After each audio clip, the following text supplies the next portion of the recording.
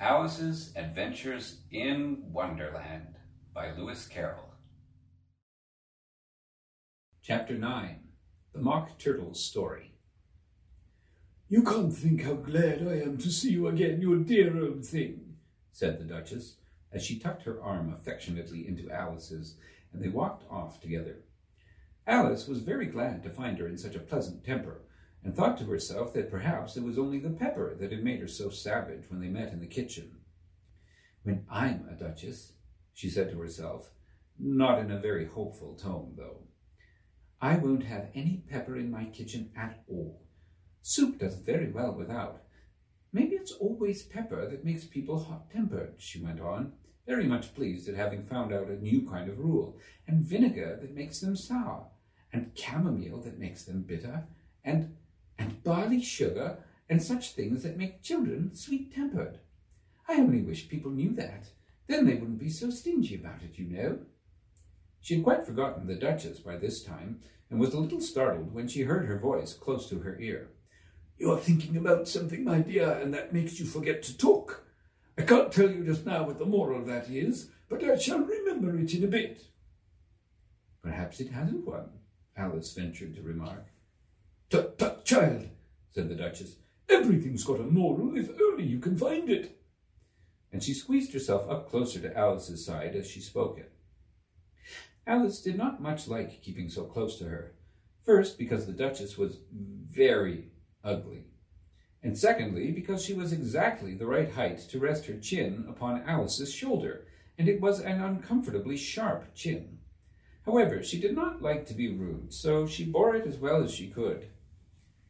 "The game's going on rather better now," she said, by way of keeping up the conversation a little. "'Tis so," said the Duchess, "and the moral of that is, oh, 'tis love that makes the world go round." "Somebody said," Alice whispered, "that it's done by everybody minding their own business." "Ah, well, it means much the same thing," said the Duchess, digging her sharp little chin into Alice's shoulder as she added, "and the moral of that is, take care of the scents, and the sounds will take care of themselves." "How fond she is of finding morals in things," thought Alice to herself. "I dare say you're wondering why I don't put my arm round your waist," the Duchess said after a pause. "The reason is that I'm doubtful about the temper of your flamingo. Shall I try the experiment?" "He might bite," Alice said, not feeling at all anxious to have the experiment tried. "Very true," said the Duchess. "Flamingos and mustard both bite, and the moral of that is, birds of a feather flock together." "Only mustard isn't a bird," Alice remarked. "Right as usual," said the Duchess. "What a clear way you have of putting things." "It's a mineral, I think," said Alice. "Of course it is," said the Duchess, who seemed ready to agree to everything that Alice said. "There's a large mustard mine near here, and the moral of that is, the more there is of mine, the less there is of yours." "Oh, I know," exclaimed Alice, who had not attended to this last remark. "It's a vegetable. It doesn't look like one, but it is." "I quite agree with you," said the Duchess, "and the moral of that is, be what you would seem to be. Or, if you'd like it put more simply, never imagine yourself not to be otherwise than what it might appear to others, that what you were or might have been was not otherwise than what you had been would have appeared to them to be otherwise." "I think I should understand that better," Alice said very politely, "if I had it written down, but I can't quite follow it as you say it." "Well, that's nothing to what I could say if I chose," the Duchess replied in a pleased tone. "Oh, pray don't trouble yourself to say it any longer than that," said Alice. "Oh, don't talk about trouble," said the Duchess. "I make you a present of everything I've said as yet." "A cheap sort of present," thought Alice. "I'm glad they don't give birthday presents like that."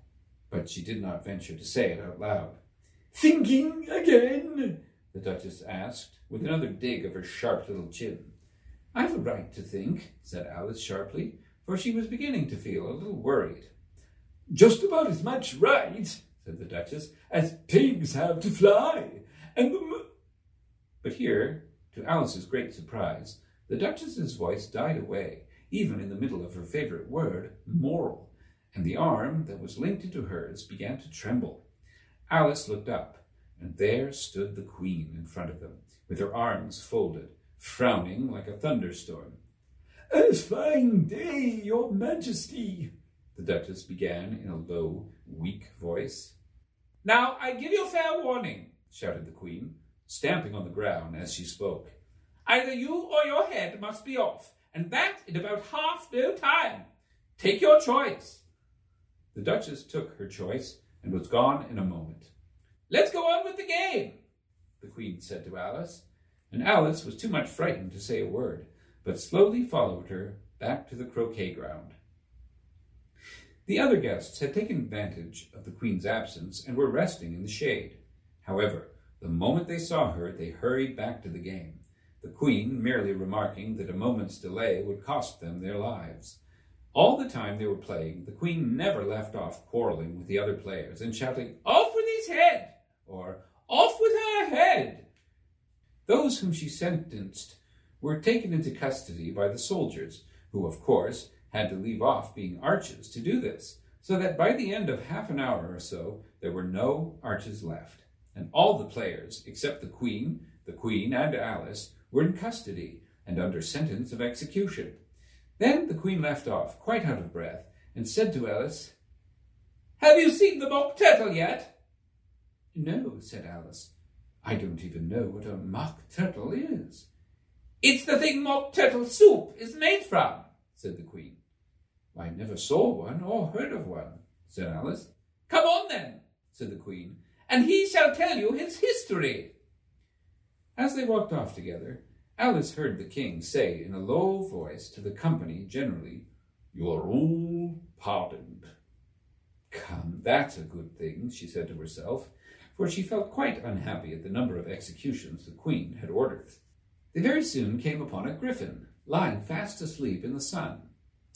If you don't know what a griffin is, look at the picture. "Up, lazy thing," said the Queen, "and take this young lady to see the mock turtle and to hear his history. I must go back and see after some executions I have ordered."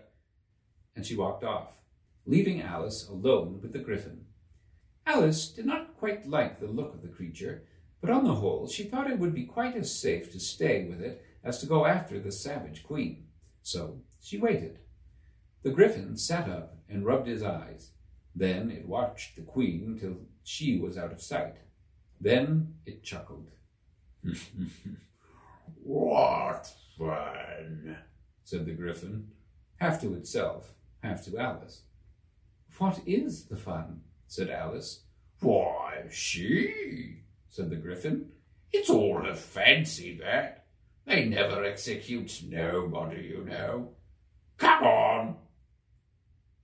"Everybody says, 'Come on,' here," thought Alice, as she went slowly after it. "I never was so ordered about in all my life. Never." They had not gone far before they saw the mock turtle in the distance, sitting sad and lonely on a little ledge of rock, and as they came nearer, Alice could hear him sighing as if his heart would break. She pitied him deeply. "What is his sorrow?" she asked the griffin, and the griffin answered, very nearly in the same words as before. "It's all his fancy, that. He hasn't got no sorrow, you know. Come on!" So they went up to the mock turtle, who looked at them with large eyes full of tears, but said nothing. "This here young lady," said the griffin, "she wants for to know your history, she do." "I'll tell her," said the mock turtle in a deep, hollow tone. "Sit down, both of you, and don't speak a word till I've finished." So they sat down, and nobody spoke for some minutes. Alice thought to herself, "I don't see how he can even finish if he doesn't begin." But she waited patiently. "Once," said the mock turtle at last, with a deep sigh, "I was a real turtle." These words were followed by a very long silence, broken only by an occasional exclamation of "Hurrah!" from the Gryphon and the constant heavy sobbing of the Mock Turtle.